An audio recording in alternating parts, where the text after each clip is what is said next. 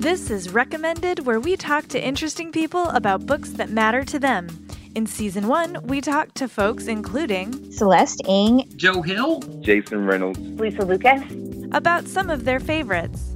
In retrospect, the simplicity of that story is one of its greatest attributes because it's really hard to write simple. I think that the great American novel for the 21st century has to be science fiction to some degree. And I think that's because America is a science fictional country. The story is actually about this young man, but in this interview, I had actually inserted a daughter. And I had said the daughter sort of looking in wonder at what her parents had done.